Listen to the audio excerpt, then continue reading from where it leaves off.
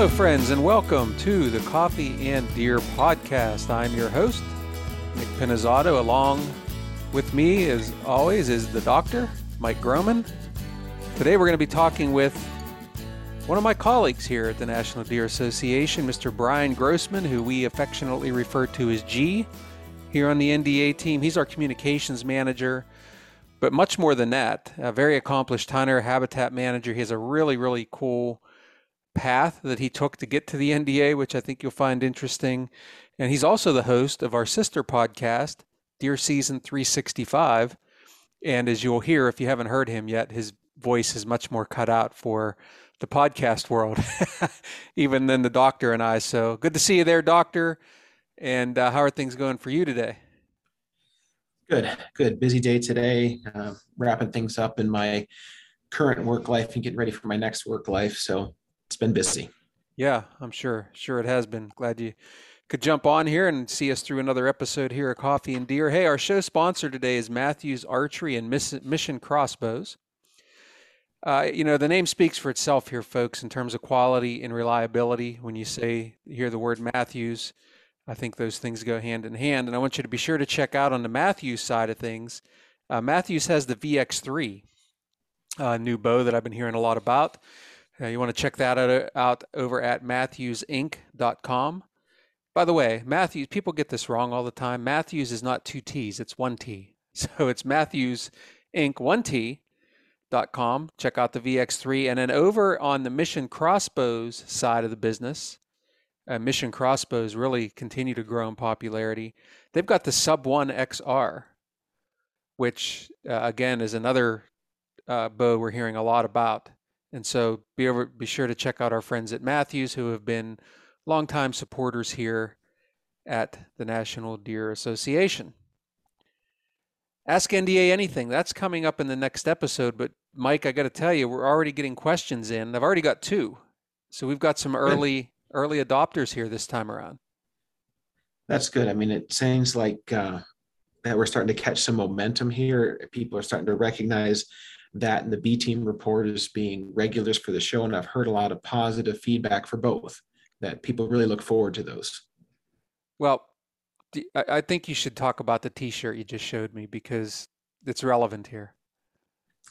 Okay. So, as I said before, I'm changing positions, from one university going to another one out of state. And I was with some colleagues today that I've worked very closely with and have always been really good. And one of the individuals listens to the show faithfully. So we have a faithful follower in that capacity. And one of the gifts that they gave, going away presents or gifts that they gave me, was the first official B team t-shirt. So what I will make a promise to do is I will make a promise to all of the people that do follow my Instagram account. I'll don that shirt and take a picture with that pretty soon. But it's the first official B team t-shirt. Because I know we had a Ask NDA question about that a few months ago. Well, it almost makes me think we need to have some B team apparel of some sort. And so I don't know that I can ask, the NDA to foot the bill for that, but I might have to come up with a few things. I was Maybe inspired. You and I'll have to develop a little pot and little kitty and do that on the side. Maybe just for something from the B team for the B team. How about that? Yeah, exactly. So no, I love it. It's a cool shirt and look forward to seeing the Instagram post on that. But anyway, I think the other thing is, in terms of gaining momentum, is we get past that July 4th sort of holiday weekend, I start noticing people increasingly with an interest in getting ready for deer season. Trail camera pictures, people shooting their bows, getting their guns out, seeing what they've got in stock for their camo, you name it. And I think the same thing for podcasts. And I do it myself. I mean, I try to listen to as many different podcasts around the industry as I can just to see what's going on out there and hear from some different people.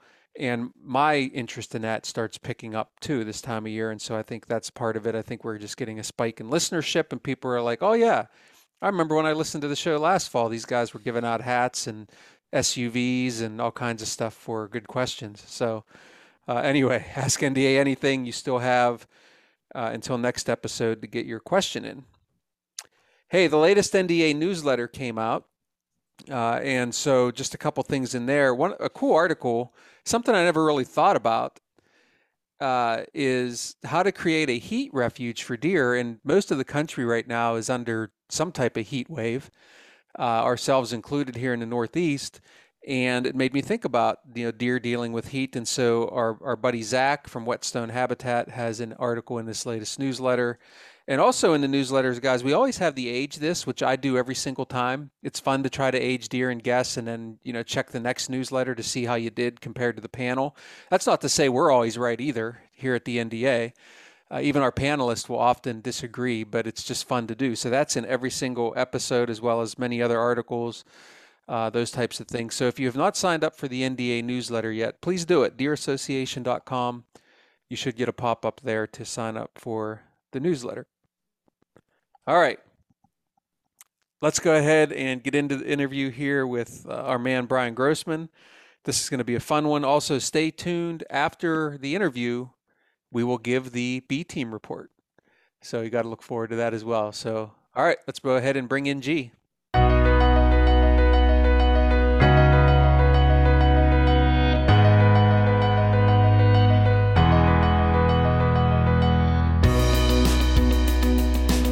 My pleasure to welcome to the Coffee and Deer Show my friend and colleague here at the NDA, Communications Manager of National Deer Association, Brian Grossman. He's also the host of our sister podcast, Deer Season 365. So you may have also heard his $1 million voiceover on that show.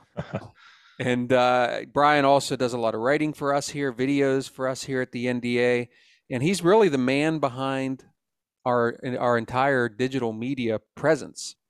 And actually right now he's helping guide us to the end of putting up a new website, which is coming here soon. We'll be excited to launch that. So G, great to have you on the show, and we have you as the guest on a podcast instead of the host this time. Yeah, it's a little different feeling sitting on this side of the microphone. So not too bad though, I guess. But yeah, I appreciate you guys having me on. I got to assume that your first and second choice must have had previous plans for the day or something. But no, I appreciate you having me on and looking forward to talking with you guys. Nope, that actually couldn't be further from the truth. As a matter of fact, I was just talking to Lindsay and I said, I really got to get G on the show because we're trying to make some rounds and get some different NDA staff on here. And so really it just kind of became your turn to be on. And I thought this would be a good week to do it. And yeah, so let's start here, Brian. Let's go ahead and have you tell us about your path to NDA because it's kind of a cool one and I'm not sure everybody knows about it. So how the heck did you end up in that seat? Yeah, it's a little different, not your typical, I guess, pathway to communications manager job because my background is certainly not communications. It's actually wildlife biology. I got my wildlife degree, my bachelor's degree in wildlife biology from Murray State University in Western Kentucky, and spent the first, 15 years or so of my career kind of serving in that capacity. I've worked for the Kentucky Department of Fish and Wildlife and the Georgia DNR, both managing public lands. So that was something that I was enjoying and passionate about. And there along the way, though, I started doing some freelance writing and got into producing a local outdoor TV show. And with that came, social media promotion and that kind of stuff. So I kind of started developing this background or the skills in communications. And the opportunity, it's kind of funny.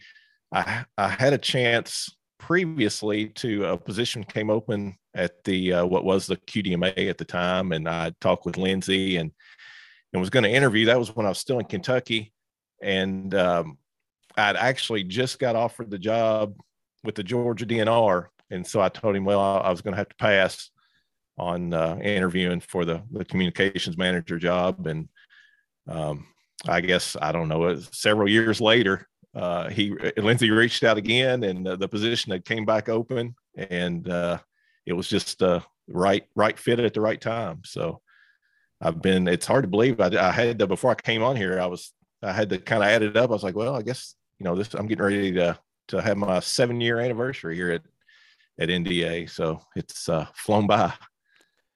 It is amazing how the time flies. I remember when I first met you, and it hadn't been long since you'd been on the job. And it's interesting. You're a native Kentuckian, right? Right. Yeah. Yeah, and then you ended up in Georgia, so you made a step closer, and then so you were already there when the next opportunity at QDMA came around. So it almost seems like you were just sort of working your way there. Yeah, that's how it kind of worked out. It's pretty neat. Yeah, and you still live in Georgia now, right? I do. Yeah, live in I call it South Georgia. We're south of Atlanta, so we're South Georgia, I guess. Yep, that counts as South Georgia. Well, let's do this because I want to take advantage of the opportunity. As I said, we like to spotlight staff here at NDA when we can do it here on the show, but also in this case, I want to take advantage of your hunting background and your hunting prowess, which you write about, you video about, and we share a lot of that content on all of our channels. And I want to get into that with you a little bit here on the show. And so let's just start off with just your hunting background. How did you get into hunting? And we'll roll from there. Yeah, I'm again, I guess I took a non-traditional route to hunting. I didn't have no one in my family hunted as a youngster. I had, both my grandfathers had hunted, in their younger years. The one that was very into hunting and fishing in the outdoors had passed away when I was young. And my other grandfather had just kind of given it up. And my dad had done a little when he was younger, but he was no longer hunting. But fortunately, there was still, I got exposure early on to firearms and firearm safety, that kind of stuff. My dad was a police officer, so he taught me at a young age how to shoot and handle a firearm safely. So I had that. I had, guns available in the home. So at about about 13 years old, and I look back on this now when I had my own kids, and I was like, what were my parents thinking? But 13 years old, I started packing the old 20 gauge shotgun into the woods there behind our neighborhood and hunting squirrels. And that soon turned into, they bought me a bow for Christmas one year, and started bow hunting deer, and just kind of took off from there. I wasn't very good at it. I was having to learn by trial and error, and more error than anything. But man, I fell in love with it.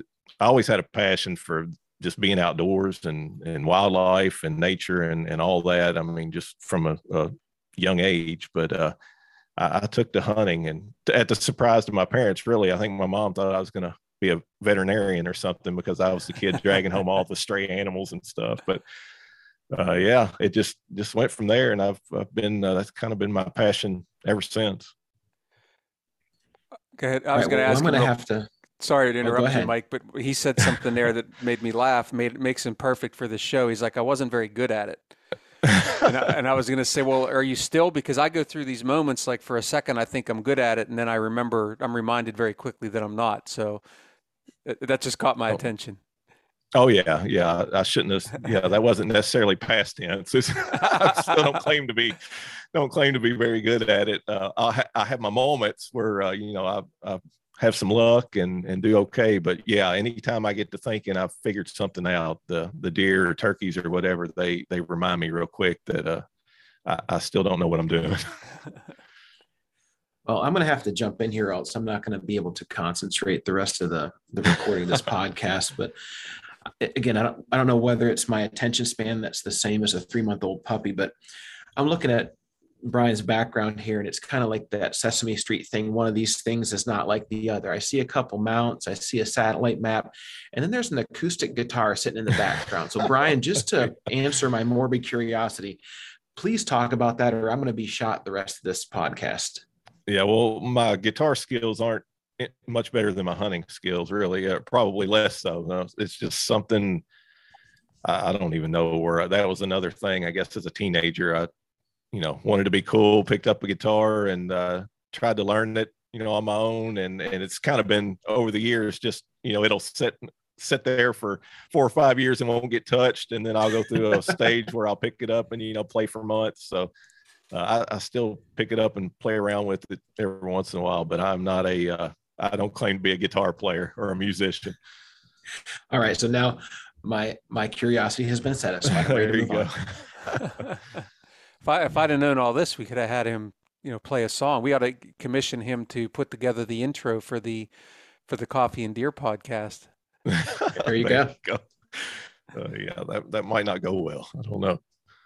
Hey, one of the things that you have written or talked about often is public land hunting, which you have an affinity for. You've done well at it. Just sort of take us through that.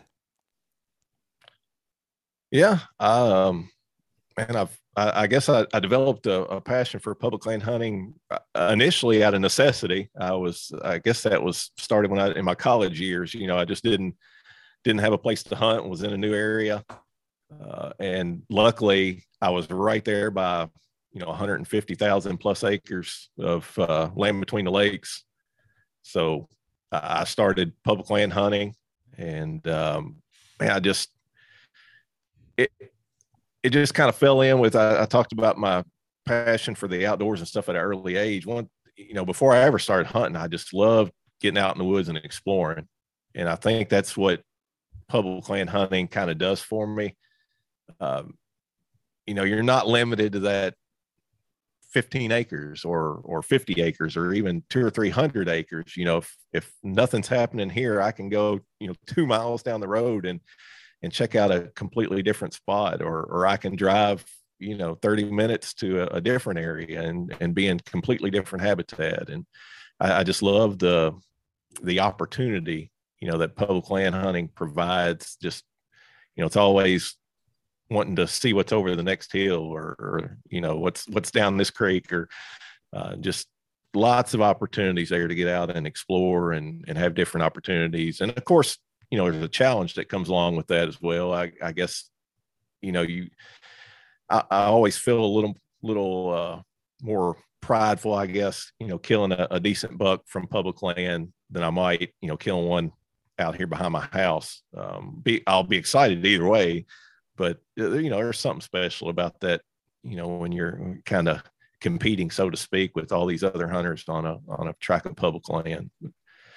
So it's just always, ever since then, that's always kind of been a passion. Even when I had access to private land, I'd still find myself heading out to public land at times as well. And it's kind of the same thing now.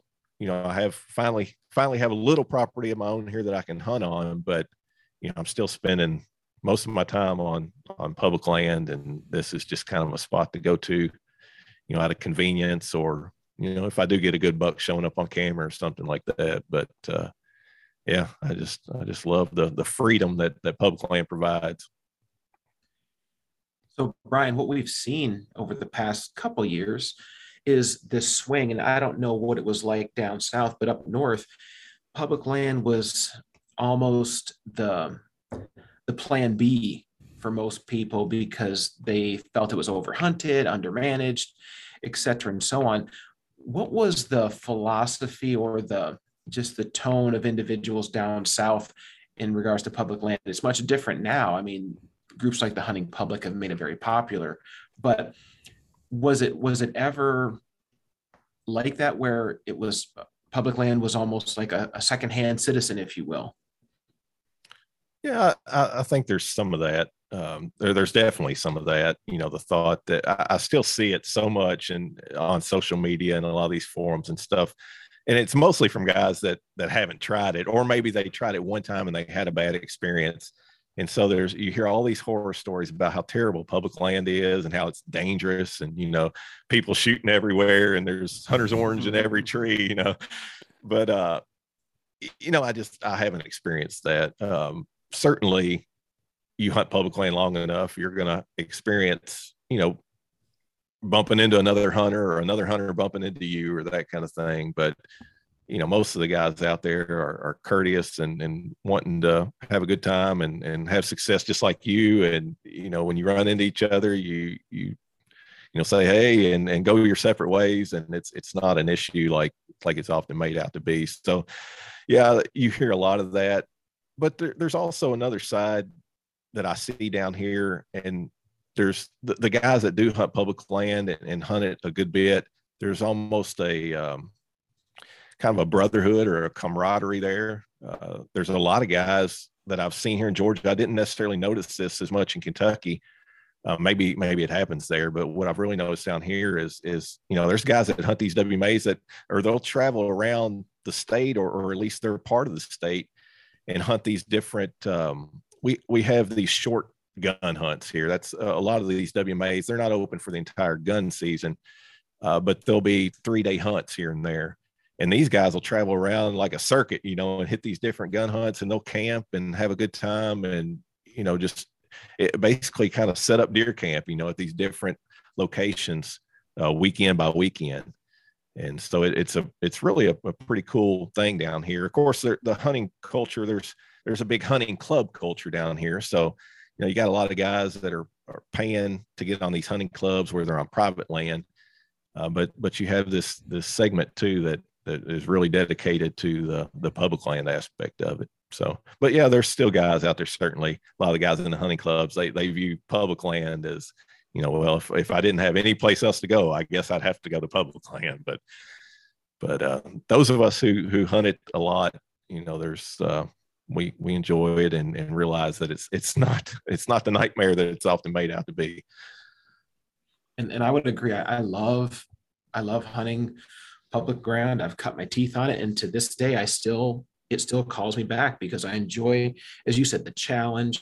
And really, there are really good opportunities out there, especially for the person that's willing to work a little bit. So I'm a big fan of public land hunting. Yeah, absolutely. And honestly, I see very little pressure during. I'm primarily a bow hunter. I'll break out the rifle and hunt some of these rifle hunts, but I prefer to bow hunt. And man, the bow hunting pressure. Of course, we have such a long gun season, so you got a lot of gun hunters down here.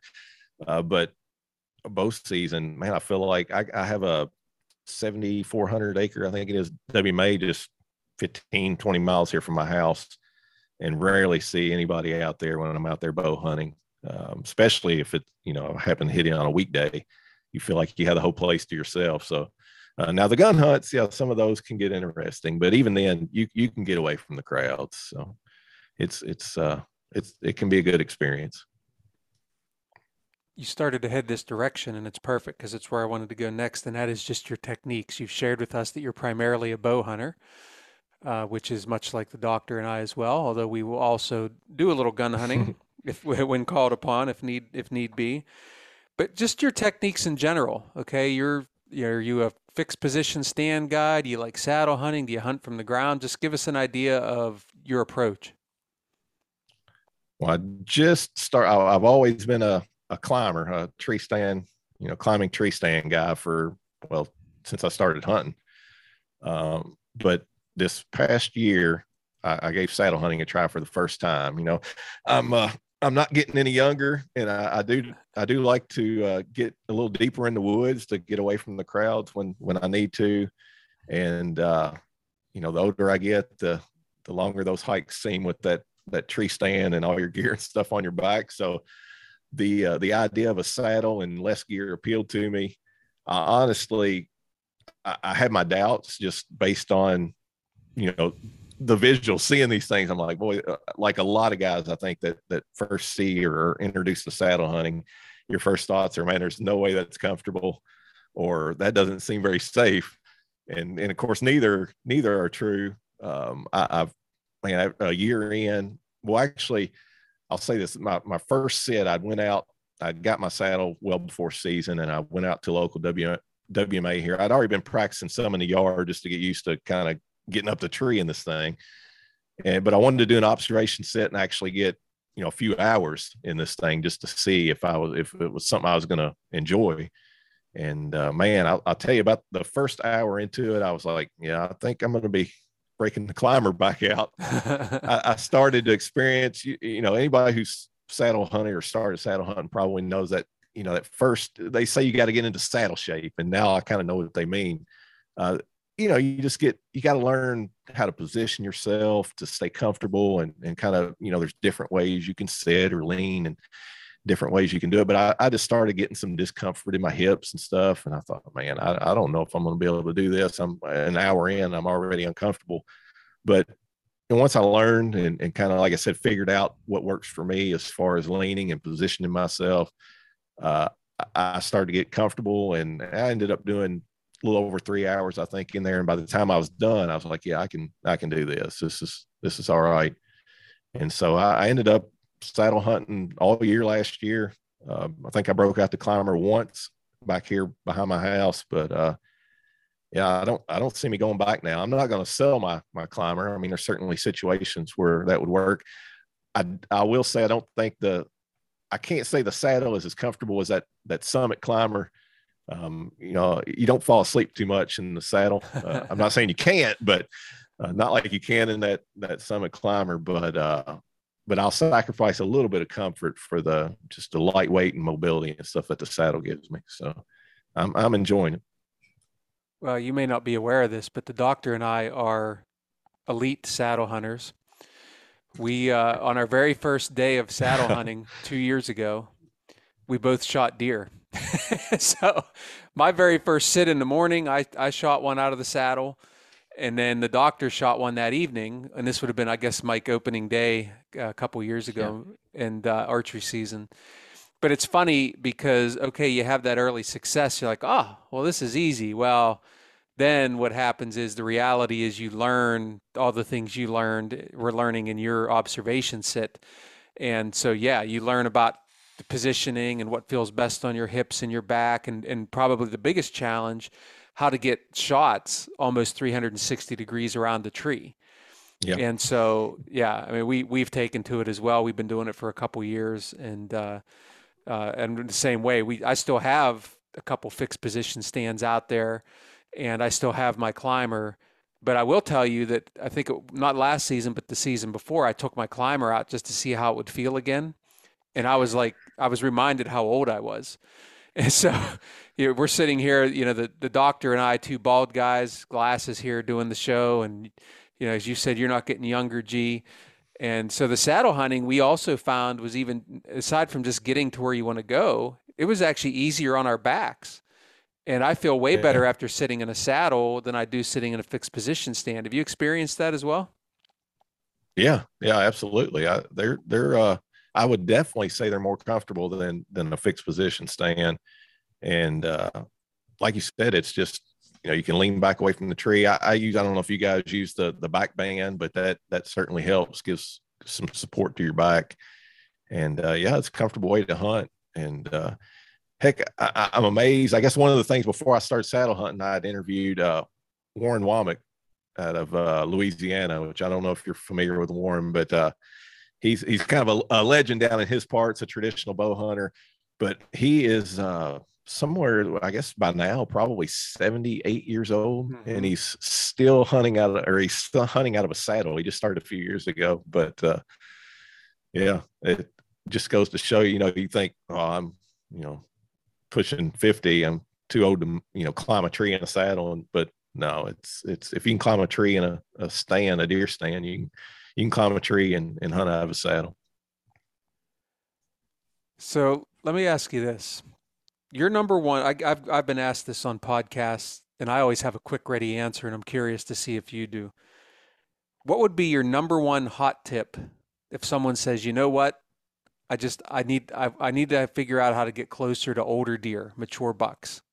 What's the first thing that comes to mind?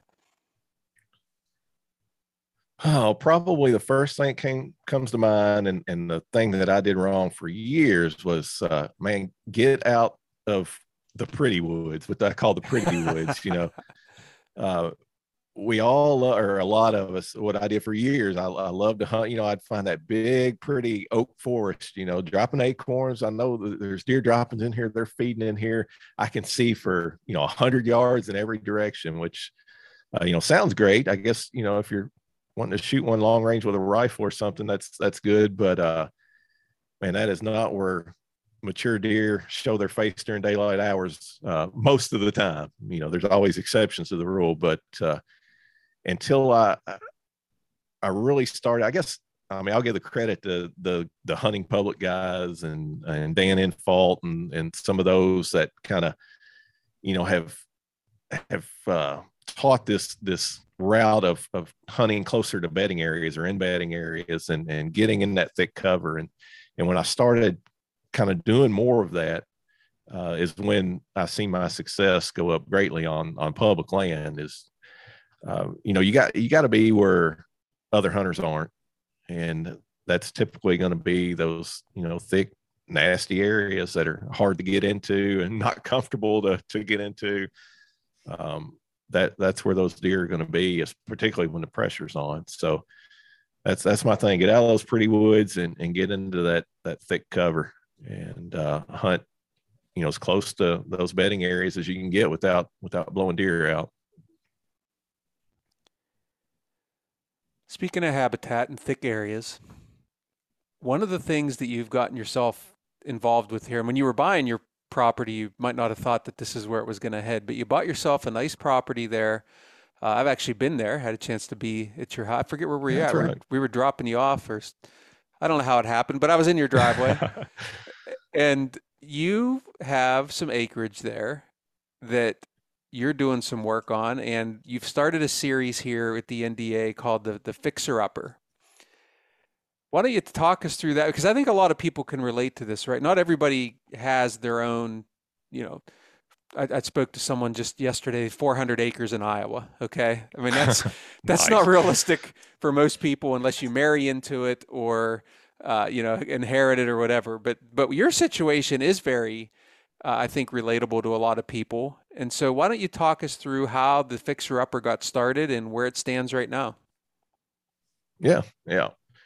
Well, man, I had always dreamed of owning some land, and the dream is usually 400 acres in Iowa. But again, like you said, I knew that wasn't realistic. But I guess with my background and having managed these public lands for years, I always wanted my own place to be able to put some of that stuff to practice. You learn all this stuff about how to manage land for wildlife and deer, and you can't help but want to be able to do that on your own piece of ground.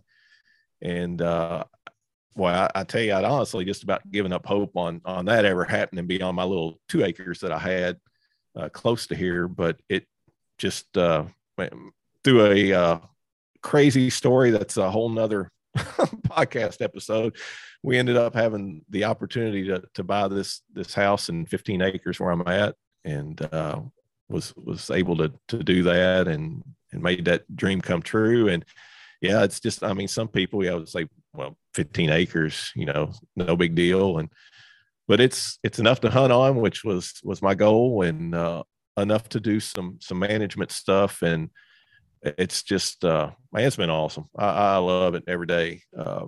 But I started doing this 15 acre Fixer Upper series for work. We figured, I have this property and I'm trying to improve it for deer. We might as well kind of showcase that and highlight, what I'm doing and what worked and what didn't, that kind of stuff. And so, it's been a fun little project. The first thing I learned is just because I could manage, 10,000 acres when I worked for the DNR, I wasn't going to be able to come in and knock out everything I wanted to do on 15 acres in, a month's time. Like I had this envisioned in my head. It's, when you're not doing it 8 hours a day with, virtually unlimited equipment and manpower, it takes a little time. So that's kind of the first thing I've learned is it's going to be a process. It's not going to be something that I just knock out the first year and can kick back and enjoy it the rest of the time. But that's the fun part too. It's all in the process. But so I've been working on the back half of it is all mostly mature hardwoods. It's the pretty woods that I talked about. Virtually no understory. Wide open, a lot of nice oaks and stuff in there. So, it drops acorns during the right time of year, and the deer certainly feed through there, but there's no cover for them or nothing there for them any other time of year.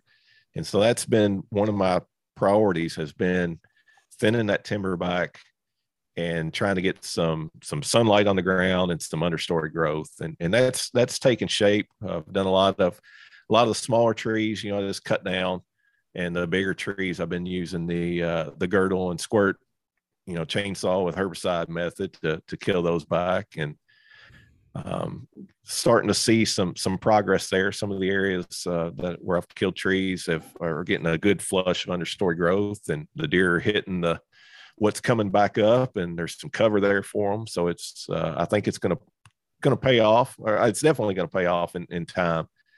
And then the front half of the property was pasture land. They had cows on it, like 10 years ago, and they pulled the cows off, and now it's like 10 to 12 foot pine thicket, which the deer were already using, but I've been getting in there and created an opening in the middle of that for a food plot, which did fair this first year. I still got a lot of work to be done there. I'm trying to expand it, make it a little bigger. It was just probably a half acre, if that, this first year. But it's a lot of work clearing those pines. Unfortunately, I don't have a skid steer with the big mulching head on it where I can just go in there and plow them down in a day. I'm going in there and cutting these trees by hand, and then you got the stumps left to contend with. So it's a process, a slow process, but I'm getting there. But yeah, the goal is just kind of thin those pines back, even outside of the food plot itself, thin them out, kill out the fescue, which is what's growing underneath all these pines, and get some native habitat, some early successional habitat coming up in there on the outskirts of this food plot. Again, just to provide, forage and good cover. That's what it's all about. So that's all in the works. It's coming along, but it's definitely a little slower process than I'd anticipated, but I'm enjoying every minute of it. Well, Brian, you're talking about time and how sometimes the best laid plans don't go as you would hope because it's taking a little bit longer to get some things accomplished. So let's bookend you here. So up to this point, just talk to everyone about one thing that you're the most proud of that you've accomplished on that 15 acres and one mistake that you wish you could have had back.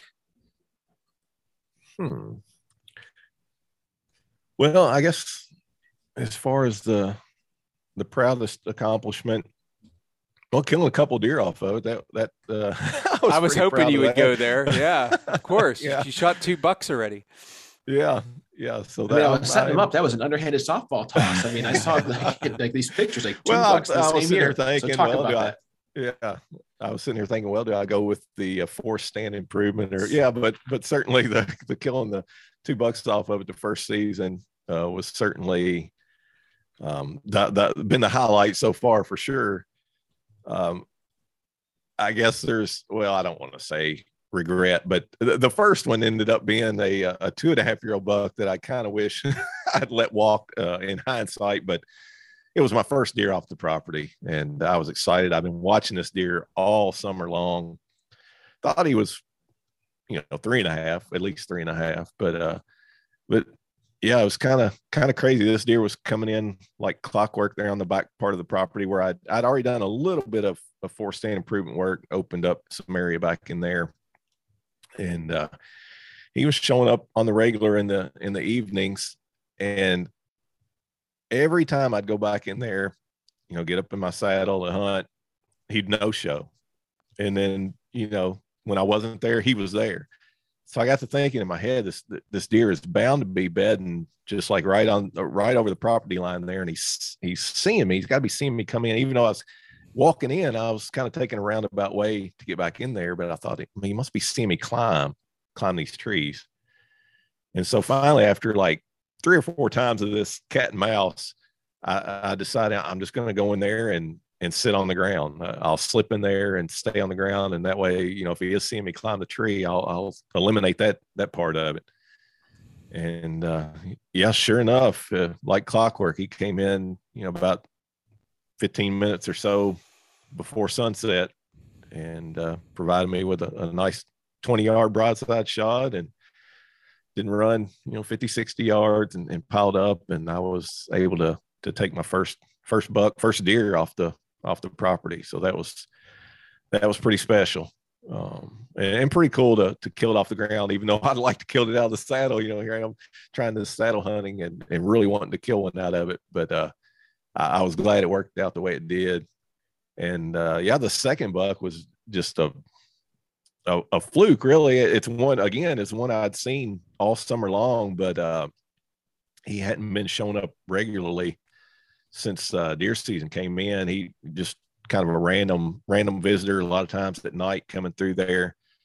But it was the rut, and I was working one day and thought, man, it had been a few days since I'd been in the stand. I thought, it was already kind of later in the afternoon. And I thought, well, I'll knock off and just walk back here in the woods and sit in I had a 2-man ladder stands that I set up back there. If the kids ever want to hunt back there, or if I want to let somebody else hunt back there, I can just point them to that 2-man stand. I thought, well, I'll just walk back here in the woods and set the last, hour and a half or so of daylight in that ladder stand. And this was during rifle season.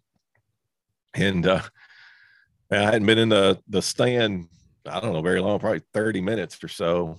And here he came cruising this bench kind of down below me, just cruising across the property, came off my neighbor's property and nose to the ground, cruising that trail. And at first I didn't realize which buck it was. It was, I was just kind of sitting there videoing him with my phone and thinking, this is pretty cool. And I thought, well, I guess I should, at least take a look and see which one this might be. And I raised my scope up on my rifle and looked at him and thought, well, dang, that was, because this was one I knew was an older deer. And I thought if I got the shot at that one, even early before season ever started, that was one I thought if I can get a shot at him, I'm going to take him.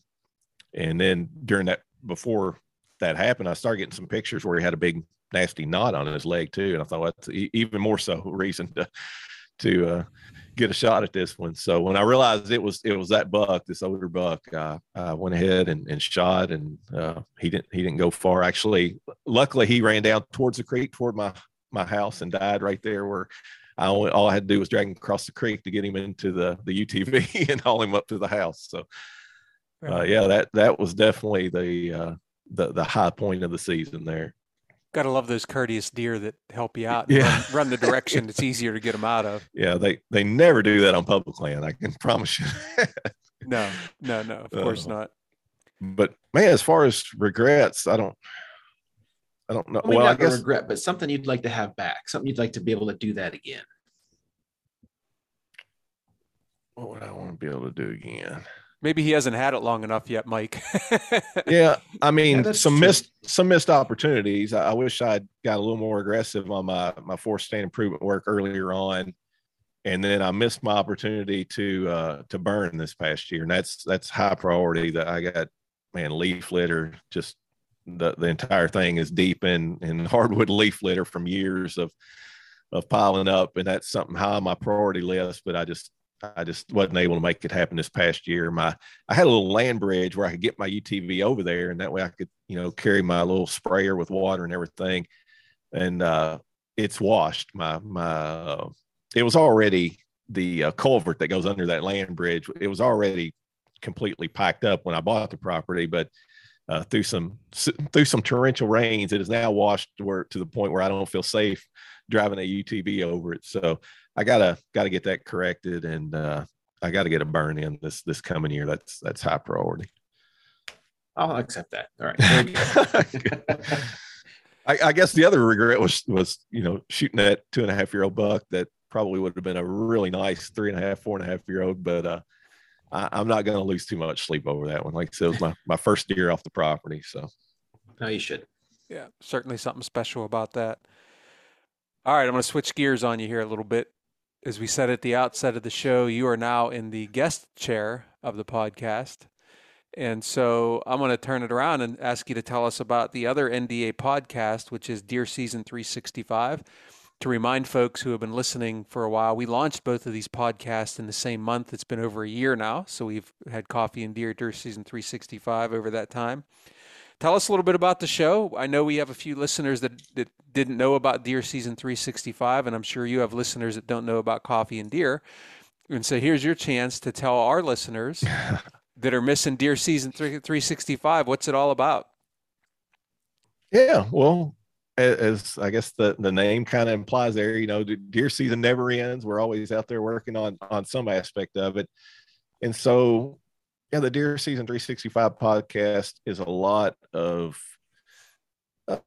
hunting strategy, land management strategy, um, some research type stuff. We've had some great guests on in the arena of deer research and movement and that kind of stuff. So it's just all things, deer hunting, deer management, deer research, that kind of stuff that we really dive into. We've covered everything. We just covered hemorrhagic disease, EHD, in the latest episode. But before that, it was a GPS collar, deer research and movement studies and what they've learned from that.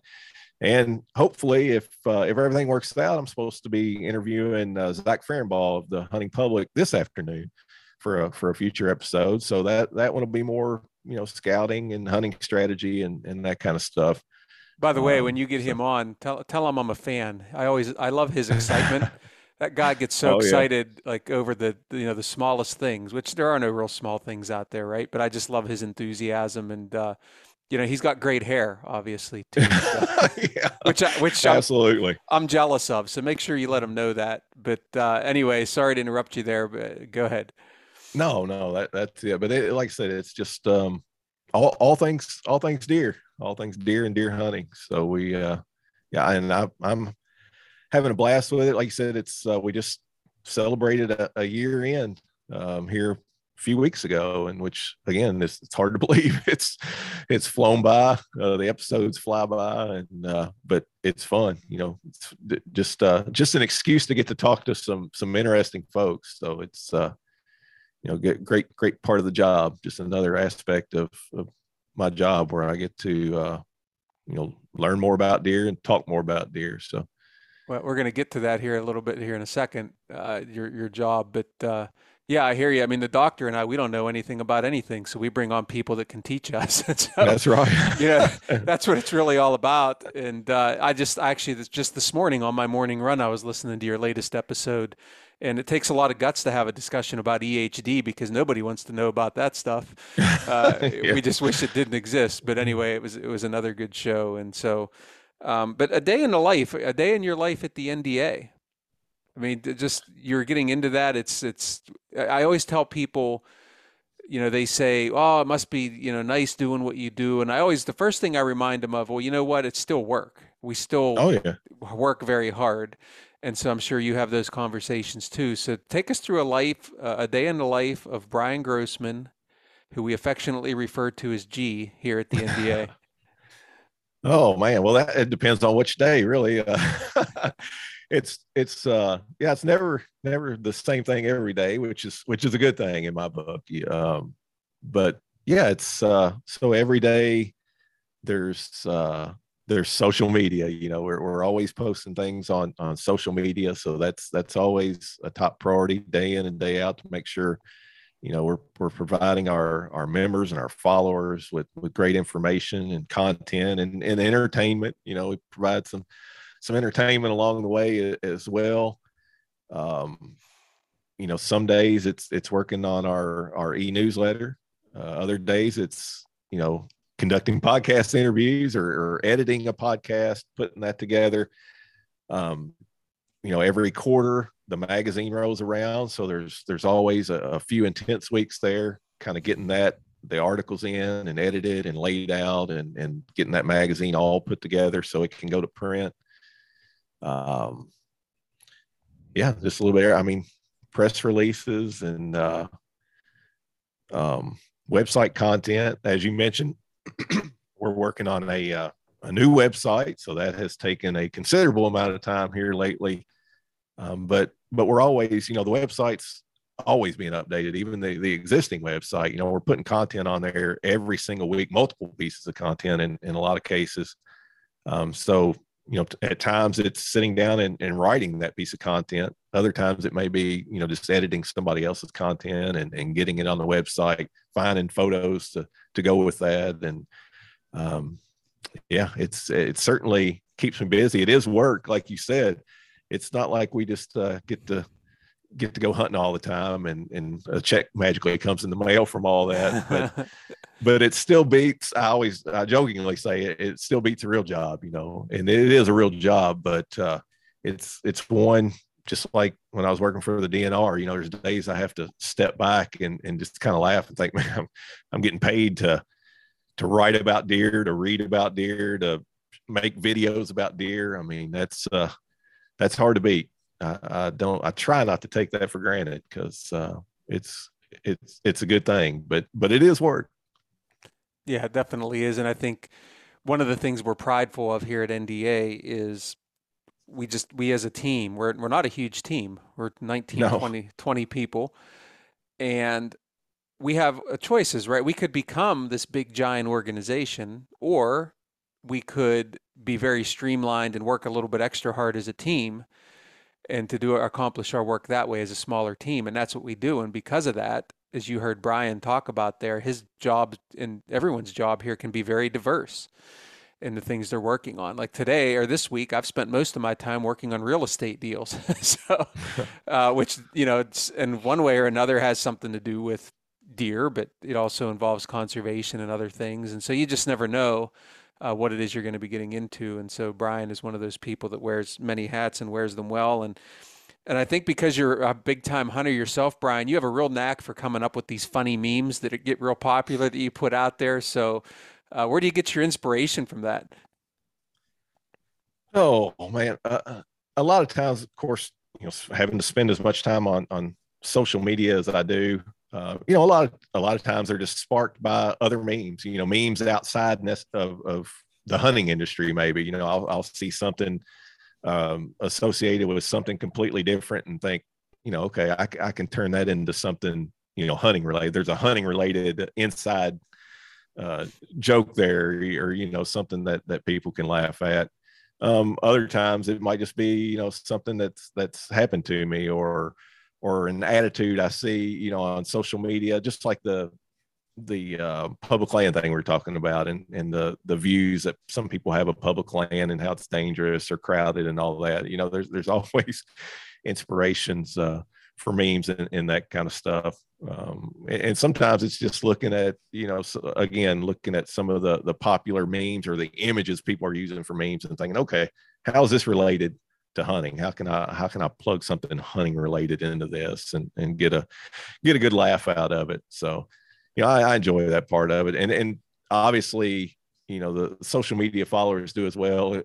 If you look, sometimes I wish it wasn't this way, but if you look at our memes or look at our social media feeds, Instagram and Facebook, those memes, we can post an informational fact about EHD or CWD or anything, and it's crickets, and then you post a funny meme, and it's being shared hundreds if not thousands of times and getting all this engagement, and you're like, man, where were all you when we posted about about this?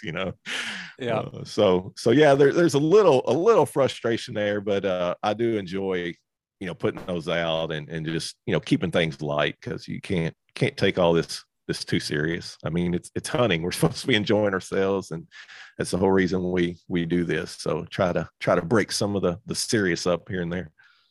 Yeah, well, you do a great job of it. And speaking of your time and your workload, we don't want to keep you here forever, even though we'd love to continue the conversation. So, G, we talked about Deer Season 365. Obviously, people can follow our stuff at NDA. Everything's just Deer Association. You can find it. But where can they find you? Where's your Instagram page? It's just at Brian, and that's Brian, not the Y. It's Brian L Grossman, and so that's where same thing for Facebook. At Brian L Grossman, and I'm active there. I'm on Twitter, but you won't see too many tweets from me. There's only so many hours in the day to spend on social media outside of what I'm doing for work. So yeah, I pretty much stay to Instagram more than anything. So yeah, if you want to see something on Twitter from us, follow Lindsay. He's much more. Yeah, that's right. He's our biggest tweeter of the team. But hey, thanks again, G. Appreciate you being on the show. And hey, good luck out there this fall. Yep. Same to you guys. And appreciate you having me on. I enjoyed it. G is just another great NDA teammate here, as you heard us talk about in the interview. We're not big. And I'm proud of that fact. I'm proud of how efficient and how much we can accomplish with the size of the team we have. And the only way you can do that is if you have a team of really focused and dedicated people that are willing to wear a lot of hats sometimes and do a lot of things. And G is the latest example of that. You've heard from other NDA team members here as well. But certainly G and his work is very much appreciated.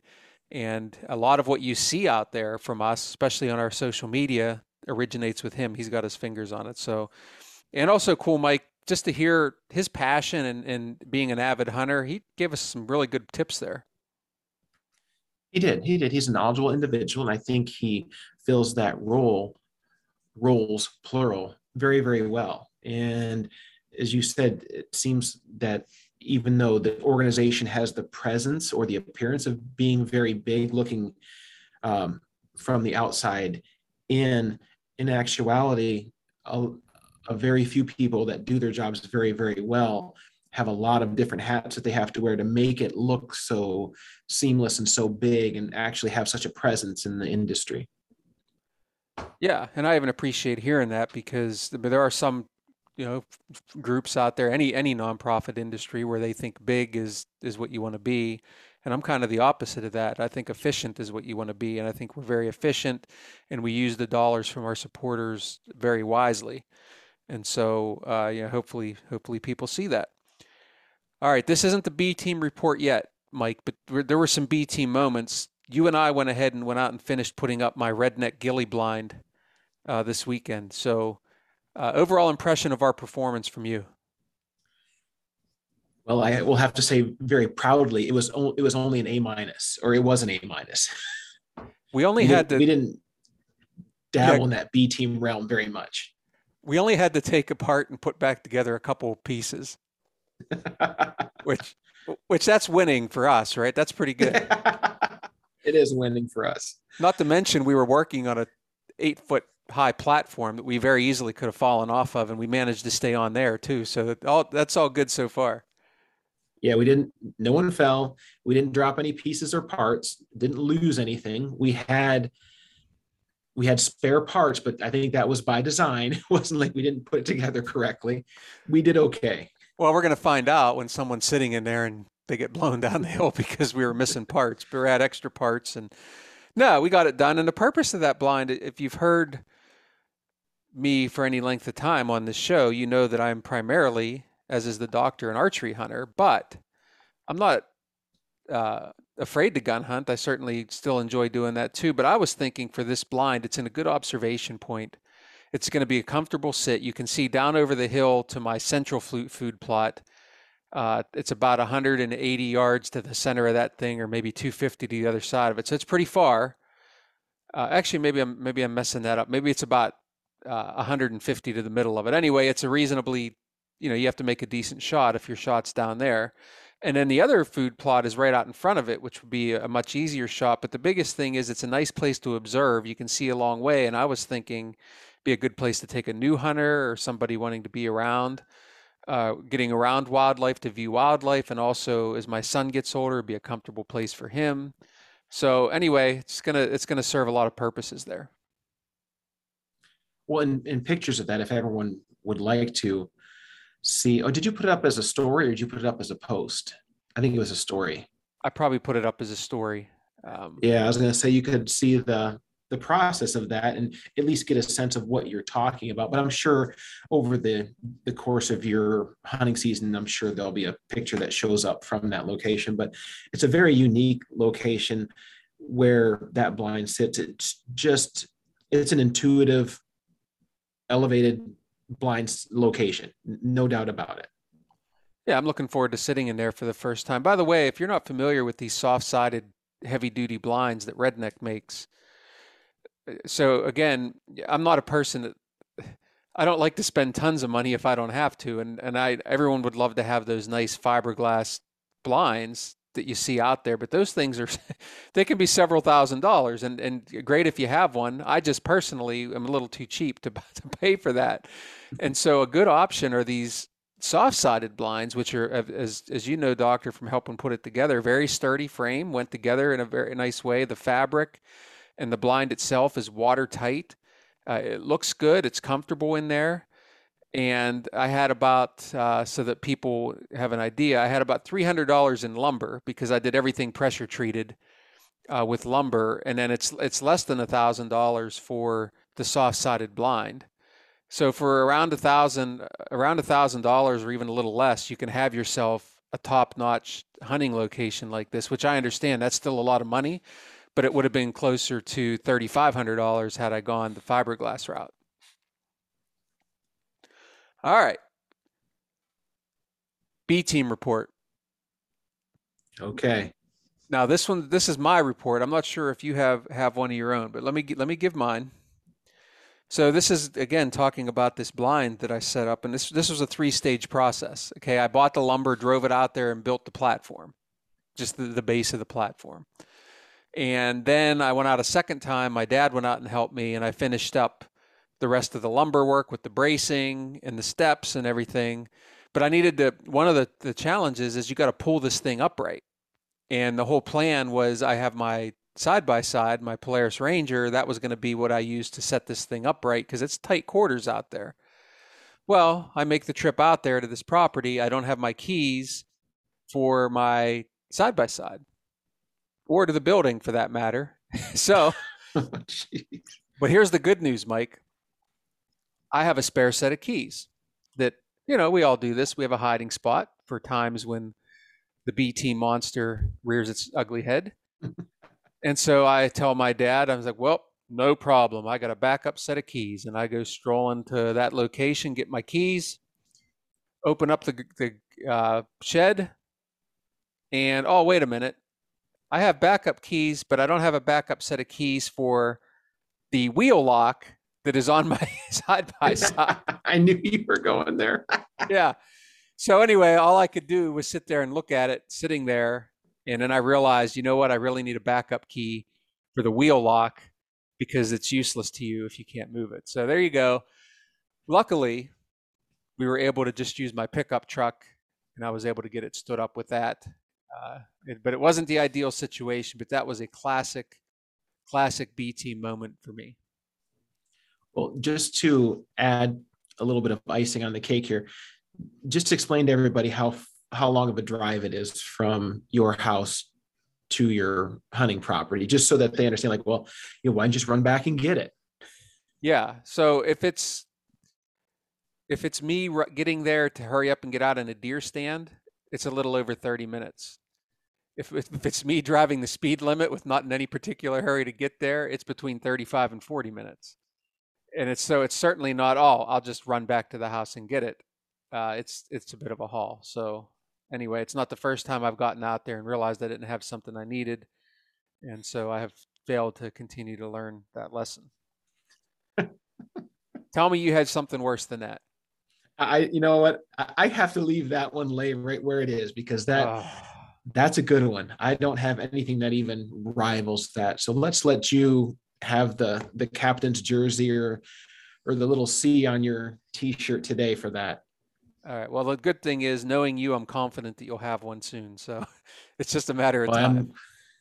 I'm going to camp this weekend, so I can almost guarantee that. There you go. Speaking of camp, early trail camera report. I've had cameras out since the weekend of the 4th. I'm feeling good so far, Mike. I've got 3 older bucks on camera, 1 or 2 that I recognized immediately from last year. One of them is a nice, very symmetrical 10-point that looks really good. If he continues to grow, that's going to be a really nice deer. So that's fun and exciting. And bears. Yeah, I got a decent bear on there a couple weeks ago, but goodness, did I get a giant here just this past week. When you sent me that, it was just a jaw-dropping picture. I have not seen a bear that large, and that's the reason I asked you is, do you think it would rank somewhere in the top 10 for the Pennsylvania state rankings? Because just the massive size of this thing, and here's the kicker, in its summer coat. We know that the winter coat is going to be that much more longer and more dense to make it look even bigger than it was. It was in its extreme slick down summer coat. And I haven't seen a bear that big since I was down at the Pennsylvania Game Commission headquarters. So I'm telling you, that thing is a monster. Well, the unfortunate thing is I got to think about that sucker every time I'm walking through the woods in the dark to get to a tree stand, knowing that that monster's out there. For people who don't know, maybe you're listening to us from Louisiana and you don't understand the bear situation. Pennsylvania has the biggest black bears in North America. And North Carolina also has an area where they have some very big black bears. But Pennsylvania, I'm telling you, we have black bears here that can be the size of brown bears. And so we're not grizzly country, but at the same time, we got some big bears here, and this is one of them.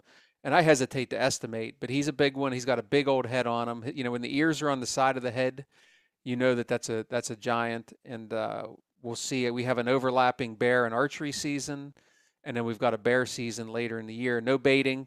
That's part of the reason they get big here, I think, because they get old. But I would love to run into this guy. I like the bear hunt. I've taken a couple bears with my bow, but man, to even get a chance at something like that, that would be something. Mike, trail cameras for you. I know you're doing some buying, you're getting situated. What's the situation on your end? Well, I am excited. I finally have pulled the trigger and bought my first cell camera.